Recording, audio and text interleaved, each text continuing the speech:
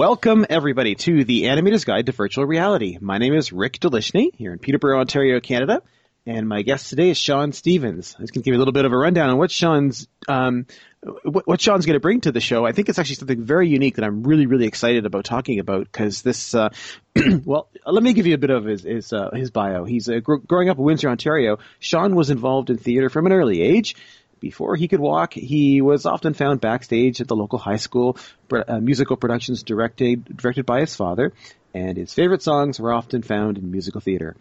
During his school years, he was involved in theater tech and ultimately graduated in 1999 with a Bachelor of Applied Arts in Theater Technical Production from Ryerson University in Toronto. In 1998, he joined Christy Lights, starting in their Toronto warehouse and eventually becoming a lead technician and supervisor for both the rental and sales departments. In the years since, through Christy Lights, Sean has worked on lighting for television, film, concerts, and corporate events across North America for clients such as Intel, TD Canada Trust, GM, and bands such as Great Big Sea, Great Big Sea, the Guess Who, the Tragically Hip, and live television including WrestleMania, the Junos, and Much Music Video Awards.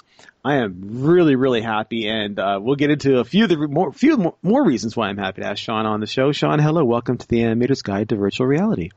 Hi, Rick. Thanks for having me on the show. This is really exciting to have you on for a number of reasons. I've been hinting at having you on for a while because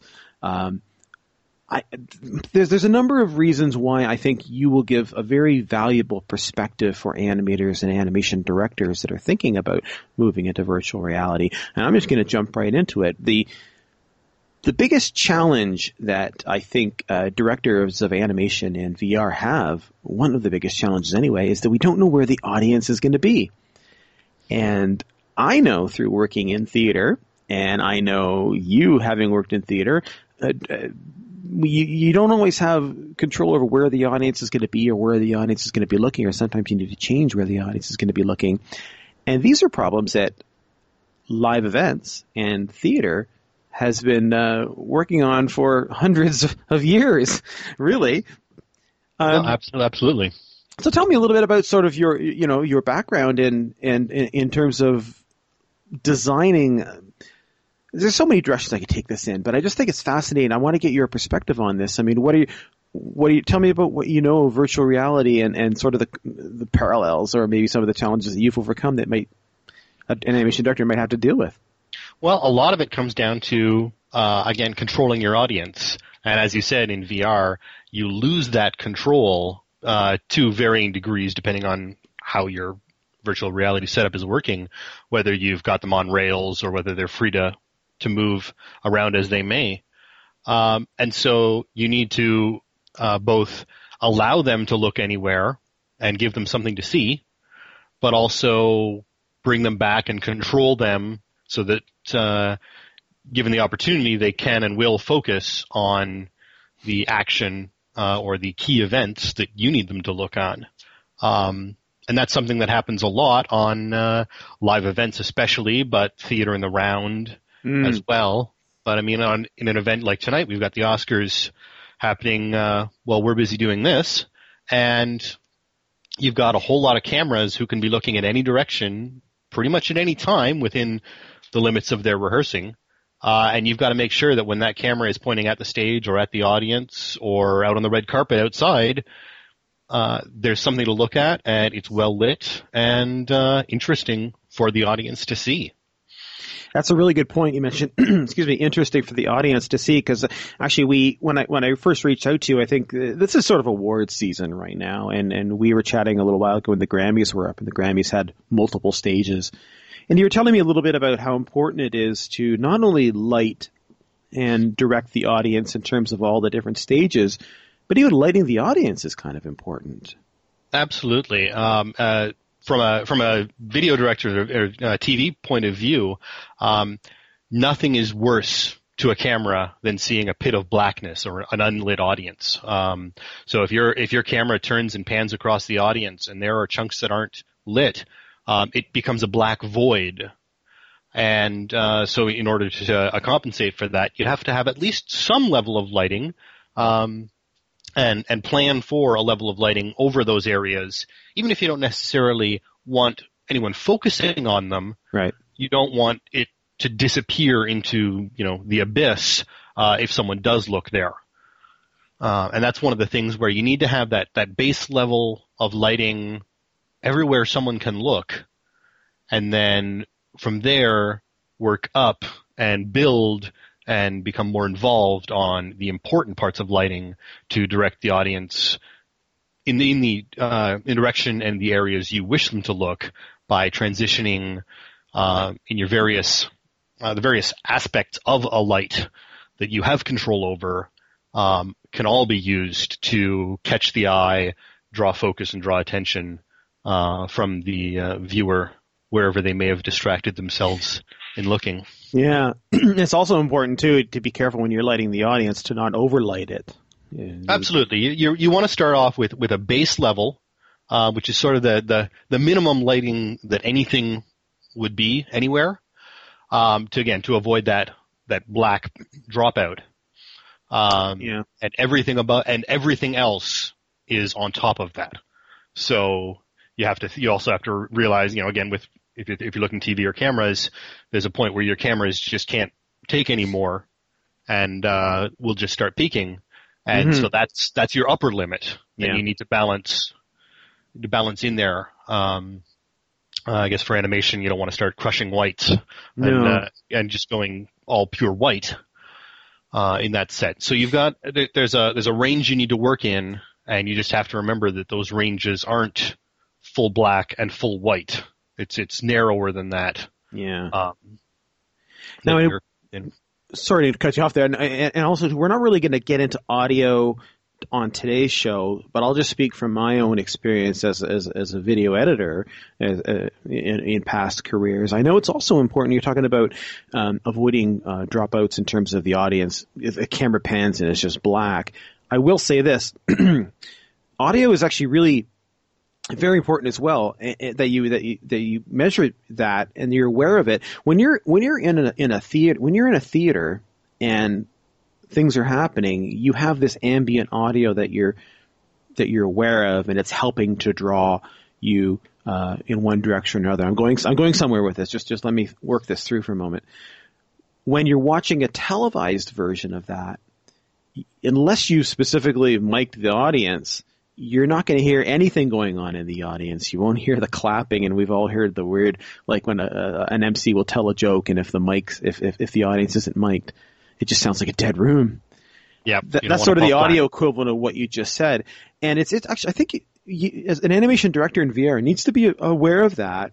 And again, we won't spend too much time on audio, but I just wanted to. There's an equivalent to audio and lighting as well, and that you have to compensate for it. You have to maybe put some audio back in that isn't necessarily a part of the action that's right in front of you visually, but it needs to be there to help flesh out the whole experience and maybe draw you through the story, or literally draw you through to say where you need to go next, what you need to interact with next. Absolutely. You've always got to think about your room tone. As the audio guys call it, to sort of keep that balance the same way you need that room lighting level as a minimum. That room tone is going to help give people the same sort of key. I'm sure someone will, but I wouldn't doubt for a second that it would be possible to create a VR experience that was essentially a blind person's experience, with careful crafting of stereophonic multi-directional 3D sound. That I'm sure someone will probably be jumping on already if it hasn't been done yet. That's incredible. Where there isn't a visual concept, it may be a niche market, but as an art project, I can definitely see the benefits in it. I know your strength is lighting, and I promised I wouldn't spend time on audio, but you brought up a really good point. Actually, no, absolutely. That's actually fascinating, and just the thought of that, of course, that makes perfect sense. A virtual reality stereophonic experience that's not necessarily triggered by visuals, but through sound. But again, it does really feed into what you're here to talk about too, is creating the whole experience and lighting a scene. Really, in traditional animation, we use multipass renderings to sort of add and remove lights and specular highlights and make a scene look a certain way. because we have our camera locked off in the layout process and we know where our camera is going to be, so we can adjust our lights and even make our lights, only visible to certain objects. There's all these tricks, but yeah, lighting realism isn't exactly been the animator's strong point, and that's been allowed by the limited viewpoint of the consumer. And as you get into VR, you lose the control of that limited viewpoint. And I think if someone continues trying to light in a traditional manner, they're going to quickly discover that as a viewer moves around, some really strange effects will be seen that will just sort of cause some dissonance in the viewer. Explain that. What do you mean by that? Humans are really good at looking at light and seeing light, and even if they can't verbalize it, they can conceptualize light and understand how it works. We've been exposed to, assuming we have sight, we have been exposed to light from birth, and we know that it travels in straight lines, and it reflects and it bounces in certain ways. Even if we've never studied it, some things look natural, and some don't. And we also get used to a little bit more of the cartoony. We're brought up with cartoons from a pretty early age, and there's some allowance for that. But as you start to move around a scene that has been rendered in a way where you're expecting a fixed view, and you move behind that, because you've allowed certain lights to do certain things. Certain lights are only for shadows, or certain lights are only doing specular highlights. As you move away from the angle of that light is hitting, the effects become odd. The brain just sort of realizes that something is not right. It looked great when I was over here, but as I look over here, it's just it's a new uncanny valley, really, for animators, I think. And I think you have to either embrace the lack of realism. I mean, there's nothing saying we can't stick with the cartoon world and go with that. But you have to commit and still think about your lighting, even in a cartoon method, all the way around. Or you need to think about the fact that, okay, the audience wants a little bit more realism, even if the content isn't realism, even if you're still lighting insert Disney trademark character here, they know that the sun comes in from here and it can bounce off the floor here, and there's a desk light over here that's providing light. And as they move around the scene, those lights remain fixed in space, and their effects do as well. So if you walk around to the far side of a character who's lit by the sun, that side of him will be in shadow because the sun's opposite. And if all of a sudden the sun's behind a character and there's no other sources of light, and yet you see him fully lit, it just seems bizarre to the human mind. For sure. Talk us through if you were when you're lighting a live event, or if you were lighting a film set, can you go over some of the typical kinds of lights that you would use? And I'm looking for names and sort of, names and the use of those certain kinds of lights. I just want to build a sort of a vocabulary so we're all kind of talking the same language. Well, I mean, you've got basically there's a limited number of lights. They're in various sizes and a billion different brands, etc. But you've got what is normally known as your ellipsoidal, which is what most people will think of as a spotlight. Mm-hmm. It generally has a hard edge. You can use gobos or cookies into it, which basically create a shape in the light. Adding in shadow to project a pattern with that light. And that's where you'll normally get. So it starts off as a nice sharp circle, and you can adjust it and shape it.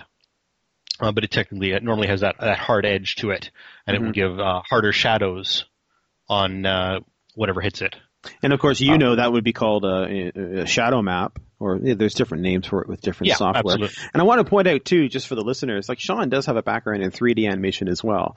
So it certainly, Sean, I've dabbled in a few consumer and high-end pro level softwares, but I don't know if background is. Oh, okay, fair enough. Let's stick with the real world because and we'll make some connections as we go. But definitely, sure, absolutely. And then next you move to what is a Fresnel, or a wash light. Right. And that's a larger light, which gives you a larger surface area producing the light, which allows that light to wrap around. As any animator will know, a point light gives you a sharper shadow than a spotlight in if you're adding basic lights from an animation point of view. And what a Fresnel is it's a larger or an area light. It gives you that softer shadow. It doesn't have any hard edges, and it's what you'd expect from a bare bulb in a room, sort of that light sort of wrapping around things. And then from there, those are the two basic kinds of light that, for the most part, fulfill all your needs in various sizes and with different accessories. And then you move on to the moving versions of those and smaller and larger versions. But with a spotlight, ellipsoidal, and a washlight or Fresnel, once you get those two, the rest of it is mostly just adjusting sizes and playing with the different aspects of those lights. And that's important. To create different effects. So it's important to know that these are directional lights. So a lot of times in animation we experiment with different kinds of lights. And now to take those real world examples now in animation, one trick that we use, and I'm actually, I don't know, I'm curious to get your feedback on this, but I think global illumination is actually a really good way to light a VR scene, in that Absolutely. It's not so directional and it kind of fills out the light and it's much more natural. Explain what that is and how that's a little different. I'm a huge fan of image-based lighting or HDRI lighting or global illumination, and it was actually one of the reasons I started doing a bunch of interesting HDRI photography at one point, was to learn how that worked. And essentially what it is it's taking an image. Oftentimes it's an image of a real scene, and everything around you. So it's a 360-degree image. Normally, ideally, it's a 32-bit high dynamic range image, which you can't really see, but the computer knows how to deal with. And what that allows for is the varying brightness of the image to be mapped into a light source within the software, so that you are essentially coming in, working with bringing that real world lighting, all those different sources all around you, the reflections, the sun, the different light sources, into usually a dome environment, or box environment around your scene. Right. And it's a fantastic way to get you a base level of lighting, give you some things to reflect. Yep. And that can be tweaked and tuned, and that can actually serve as that basic level of lighting, even if you want to, that you can build on to create drama and action on top of. Right. It's really important to have these tools at your disposal when you're lighting a VR scene, and I think that's in particular a good one to have available for you, because when you don't know where the camera is going to be, where the viewer is going to be, the nice thing about global lighting is that it just feels natural. If there's a window over here and there's a bright sun coming in, and then that's where the light's coming in from, and that's great, and it's bouncing off a red wall, and there's a bit of a red color to it. That's great. We understand that. That's very natural. That's I mentioned another light source that you don't really contend with, or maybe you do. I don't know. The sun. I mean, how do you deal with that? Do you take the sun into account when you're lighting a live event? I mean, it's kind of in an ideal world, no. Most events are either inside or done at night, specifically to avoid the sun. But as a photographer, it's something I'm familiar with. And reproducing it is something that we're often called to do. We specifically work at night to avoid it, and then we're asked to reproduce the sun in one form or another because that's what the director actually wants. Right. They just don't want to use the real sun because, well, it never cooperates. Exactly.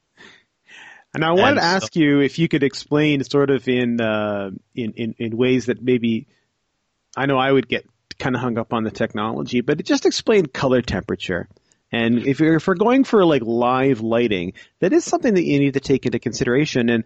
And it's really interesting when you see animation that takes advantage of color temperature and starts to play with mixing live lights with incandescent lights and fluoros. And just explain what I mean by color temperature and how an animator Absolutely. might work with that. Color temperature is increasingly becoming more and more, at least something people are familiar with, even if they don't really understand it. Mm-hmm. And what the official definition of color temperature is the temperature, the color of light given off of a black body radiator at a certain temperature Kelvin, which means nothing to anybody. Hold on, people, don't go away. Yeah, don't go away. That doesn't mean anything to anybody. What it means, though, is your color temperature, which is given in degrees Kelvin, because It is technically a temperature measurement. Mm-hmm. The cooler it gets, the warmer it feels to people. That warm, cozy feeling that people get at sunset, that is a low color temperature. Low. And just what's the number, or what is the number? And so if you're looking for something, an old tungsten household light is 3,000 or 3,200 Kelvin, and that's your normal that's the default tungsten warm sunset sort of color. Right. And then if you want a sort of what's considered a pure whiter light, we move up to 6,500 Kelvin, 6,500 degrees Kelvin, and that's in your daylight range. It's sort of the upper end of the daylight range. Yep. It varies depending on what you're working with, but those are sort of the two ends of the range that most people are familiar with. Your daylight whites up at 6,500 Kelvin, and your warm evening cools, your household bulbs that no one really we're not even allowed to have in some countries anymore, down at 3,000 degrees Kelvin. And then you just have to understand that as you mix multiple color temperatures, it works just as if you're actually putting a color in front of your light. It becomes an orange and a blue, as much as if you just put in a color filter in front of your gel if you mix two fixtures with different color temperatures.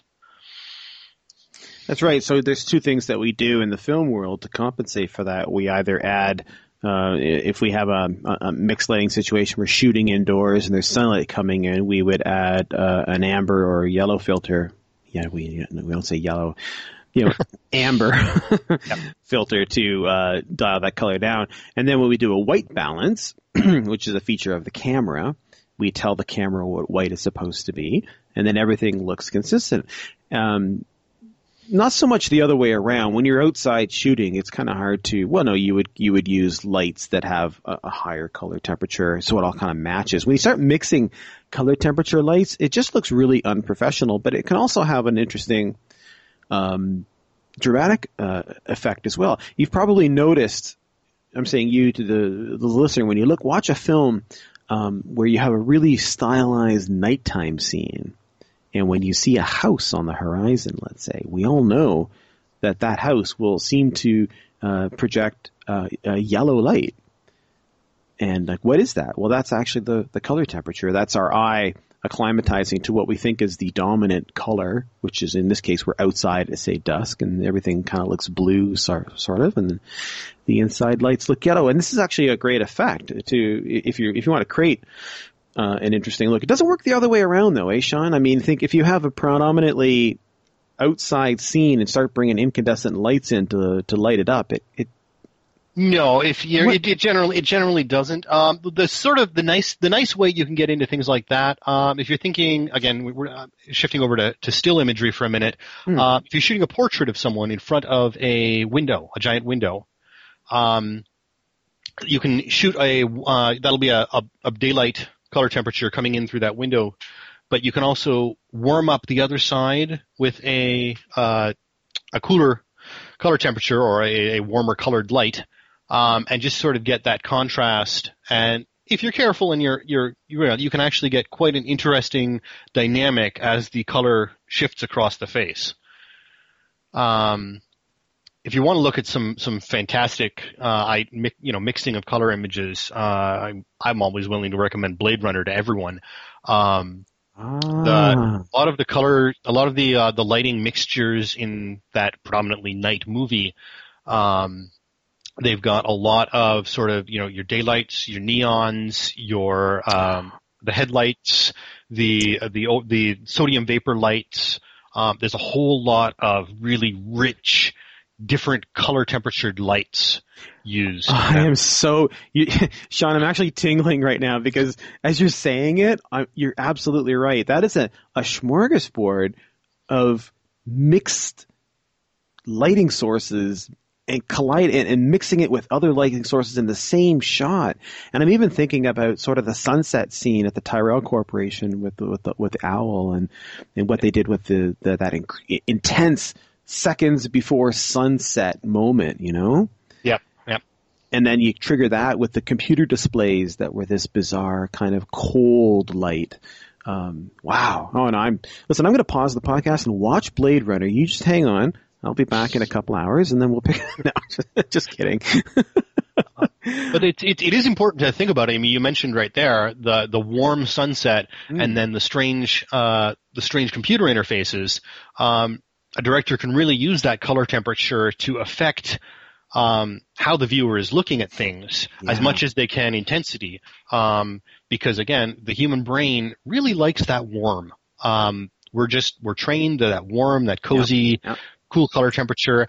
And when you're surrounded by that sort of feeling, when you introduce something of the higher color temperature, that it becomes that bluey, cold, industrial, antiseptic almost feeling.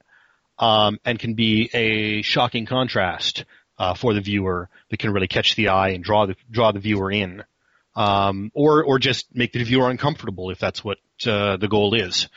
The power of color temperature, just modifying color temperature without any other features of a light, can have that power. Very exciting. You can see we've touched on something that's actually very, very a dramatic tool almost that a director of animation can use to adjust the mood or set the tone.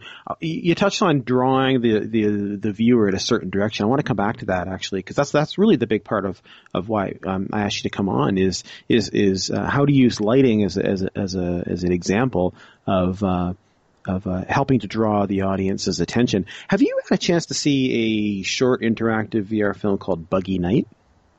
I haven't, unfortunately. Let me just play a little clip just to remind everyone. It's actually a really, really charming soundtrack.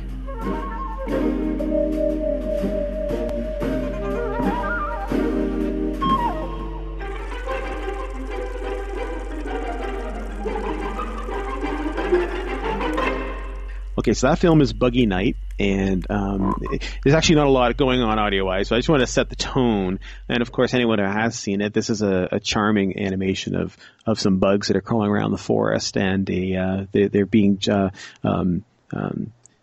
picked off by a predator. Let's just put it that way, and no spoilers here. But it's a charming film, and it really has set a new benchmark in VR real-time animation, which is really what we're here to talk about.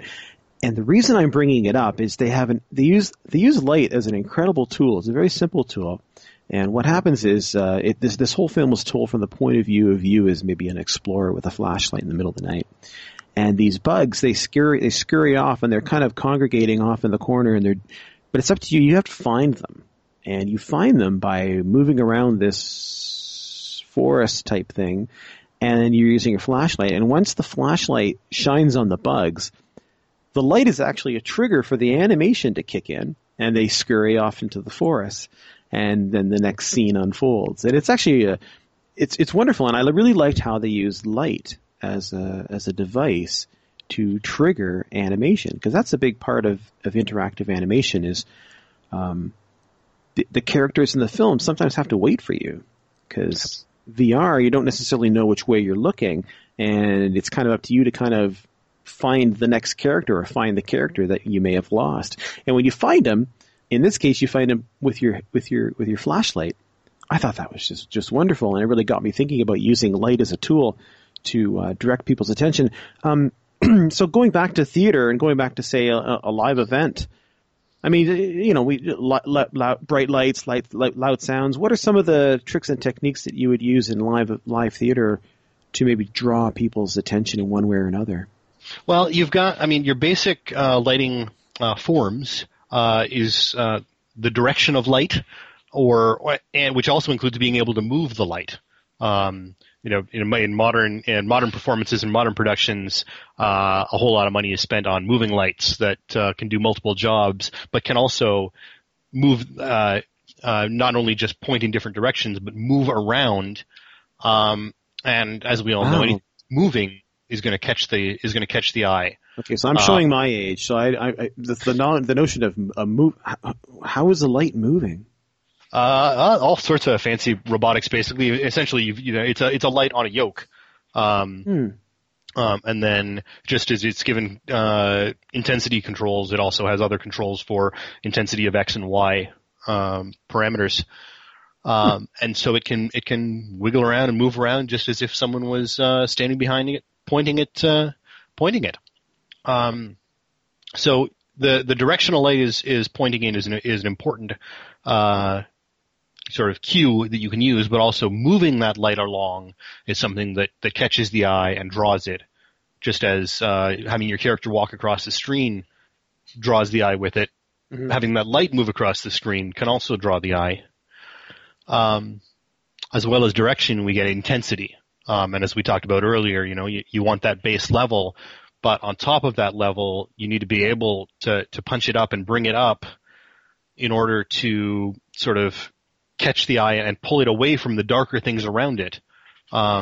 If you're in a room you can see everything, and there's a bunch of people there, but all of a sudden from the sky above, a sharp beam of light pinpoints someone in the audience. Yeah, it's almost impossible for the human eye not to move to that. They may drift away if it doesn't catch their interest, but the idea of the human eye not immediately going to that bright light is hard to imagine. Again, it's just one of those trainings, and it's goes back to the reptilian brain and danger senses and things. Something that's moving or something that's caught our eye and is dramatic, our brain needs to check out so that we can make sure it's safe. Again, I'm actually going to reference Blade Runner one more time, in that and address a problem that we have in VR with directing the audience's attention. In Blade Runner, they did a really consistent use of key lighting eyeballs. And, yes. And I'm thinking about that in particular, where the audience is looking at something, and she may be backlit, but her pupils are lit in such a way that we know that what we should be looking at is behind us, perhaps, and the light is actually casting. Reflecting in the eyeballs of the characters, and that may also prompt us as a VR animation director or as a VR viewer. That would prompt us to turn around.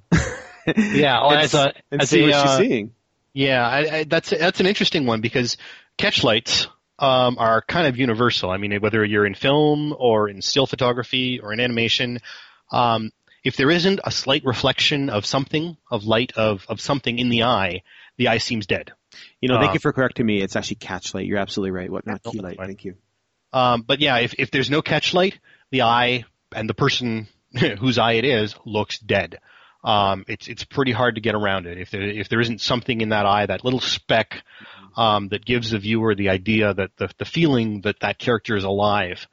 And that's something that's a little tougher when you're in VR, because normally, when you've got that fixed viewpoint, you'll have some sort of light source at or near the camera, right, directed at the character's face, that allows that catch light to appear. But now, as you move the camera randomly, it may come to the point where essentially the viewer has a headlight of some sort that exists specifically for a catch light. That's exactly, yeah. We use like rigs where we put like lighting rigs, and they're parented to either the head of the character, yeah, or they're parented to the camera. and they adjust their intensity based on the glancing angle or the normal angle. They intensify or de-intensify depending on where the camera is and where the head is, where the eyes are pointed. And I know anime uses this as well, this technique where they really want to show emotion and really want to create a sense of heightened drama. In anime, we have, of course, the eyeballs that all of a sudden become these quivering liquid things, but it's a technique. It's something that we've been using in film for a while, and anime uses it, and I suspect we'll have to use it, be aware of it in VR, but you're right, Sean, it's a little trickier when you don't know where the camera's going to be. I mean, again, you can cheat with reflection maps, at least when it comes to the eye. Reflection maps are something that is focused enough that you can get away with using a reflection map because you aren't going to see it from an angle where it will look unnatural, really.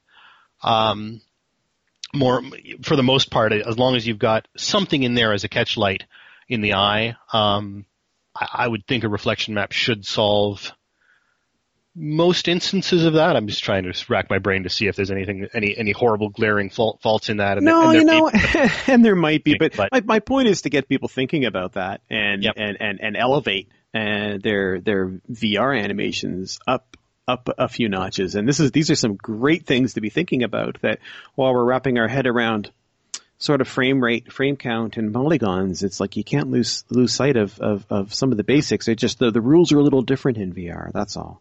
We just don't know what the rules are yet.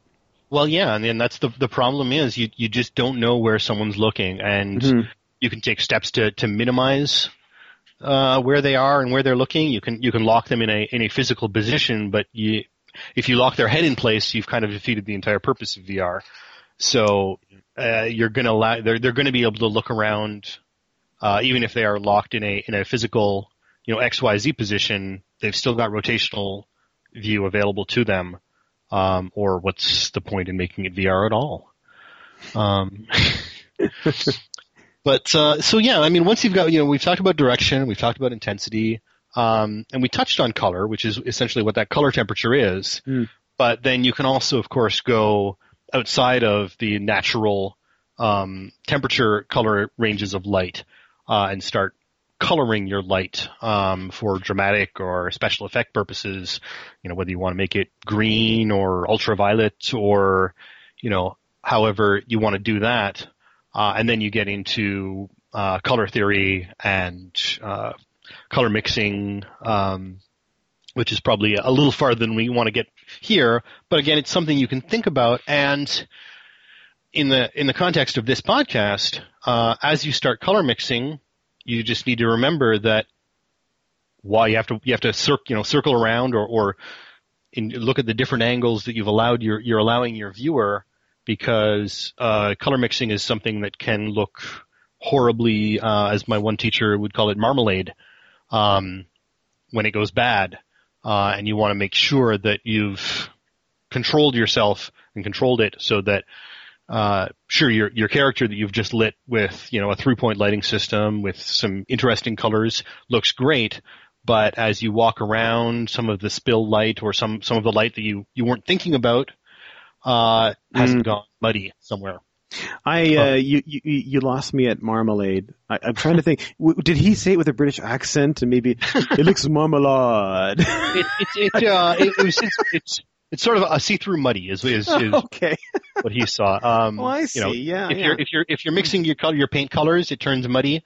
If you're mixing light, it turns marmalade because you can still see through it, but it doesn't look especially. What? That's good, because that actually kind of explains back earlier on tonight in the show. I was sort of explaining how sometimes when you mix color temperatures, they just don't work, and that's actually maybe not necessarily what he was talking about, but that's certainly, and sometimes I've seen it done poorly, where you just lose all contrast and you lose all interest, and your mind is kind of flipped. You see a sunshine, but everything looks blue, or the other way around. It just doesn't make too much sense.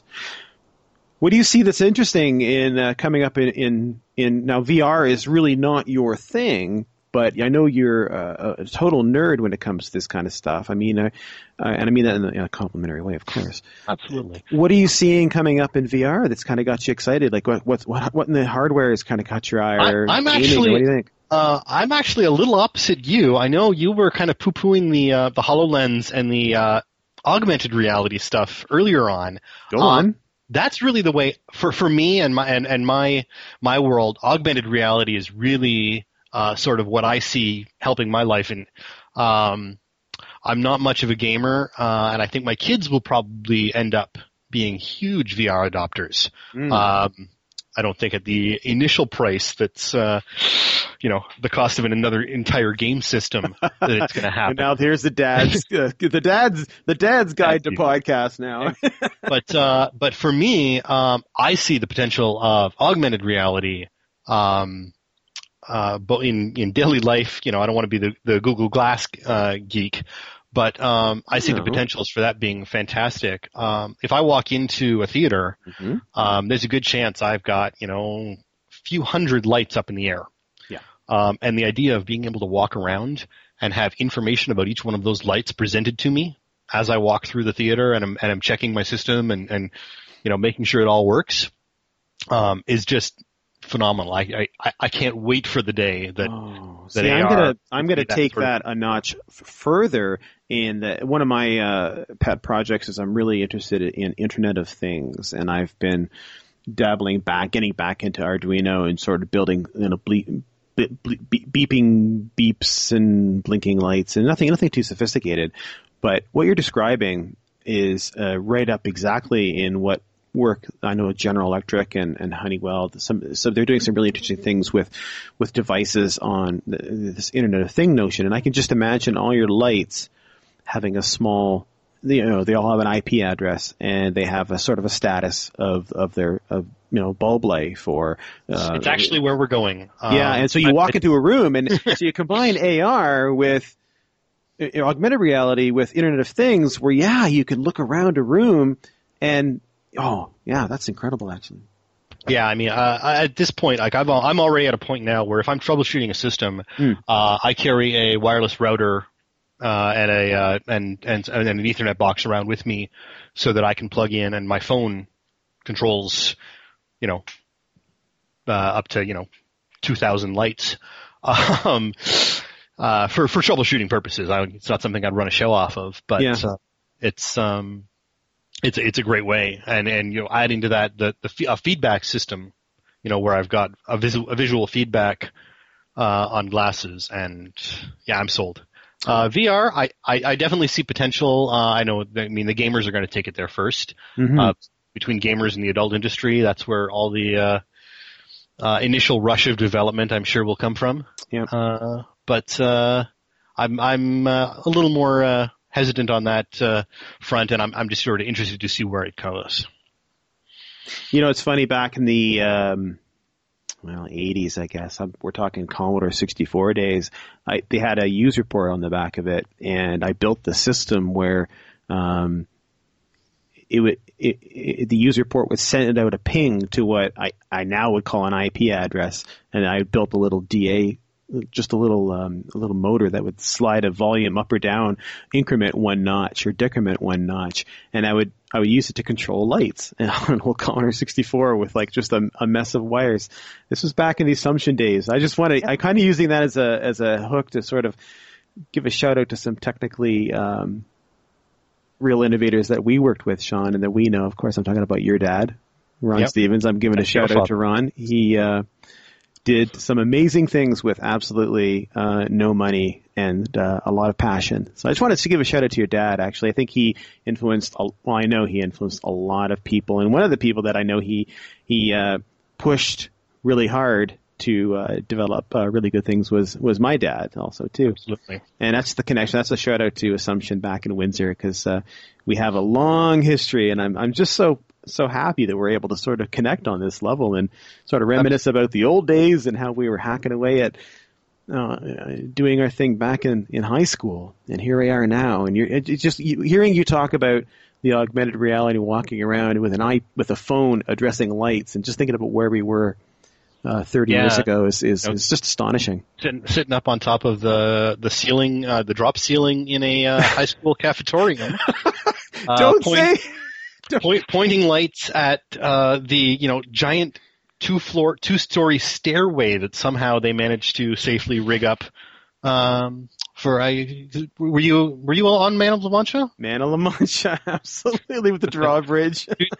Two-story raising and lowering staircase in a cafetorium theater, lit primarily from on top of a drop ceiling with students in place. In the drop ceiling, suspended by chains and tube and 4x8 half-inch plywood.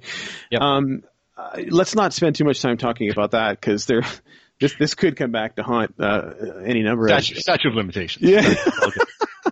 But actually, it's funny. Yeah, I am going to, just for the audience, we're having a moment. I'm sorry, but I'm going to say I know I have pictures of you, and I know there's pictures of me.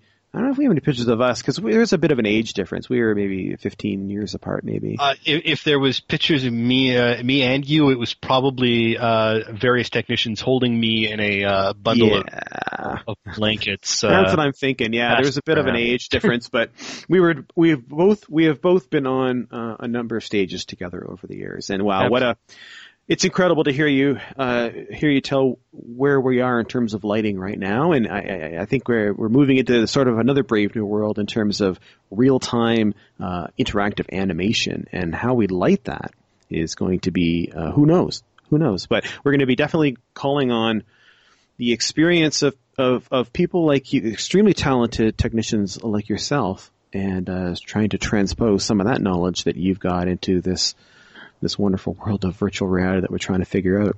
Is there anything else? Actually, I know there are going to be people that are going to want to know more about this, and I'd love to have you back on the show. But Sean, how would people get in touch with you? I answer all sorts of emails. I'm also on Twitter. Yeah, what's your Twitter handle? I'm actually at DarkElfLX,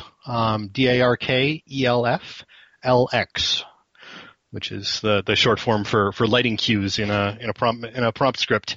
Outstanding. So that's excellent. I'm going to cut you loose, buddy. We went a little long, actually. It's amazing how time flies really, really, really quickly. But thank you so much for being on the show. Thank you for having the show. Again, if anybody has any questions, hook them up on Twitter. And if you have any questions for our show here, it's RDXYZ on Twitter or rd.xyz on the web.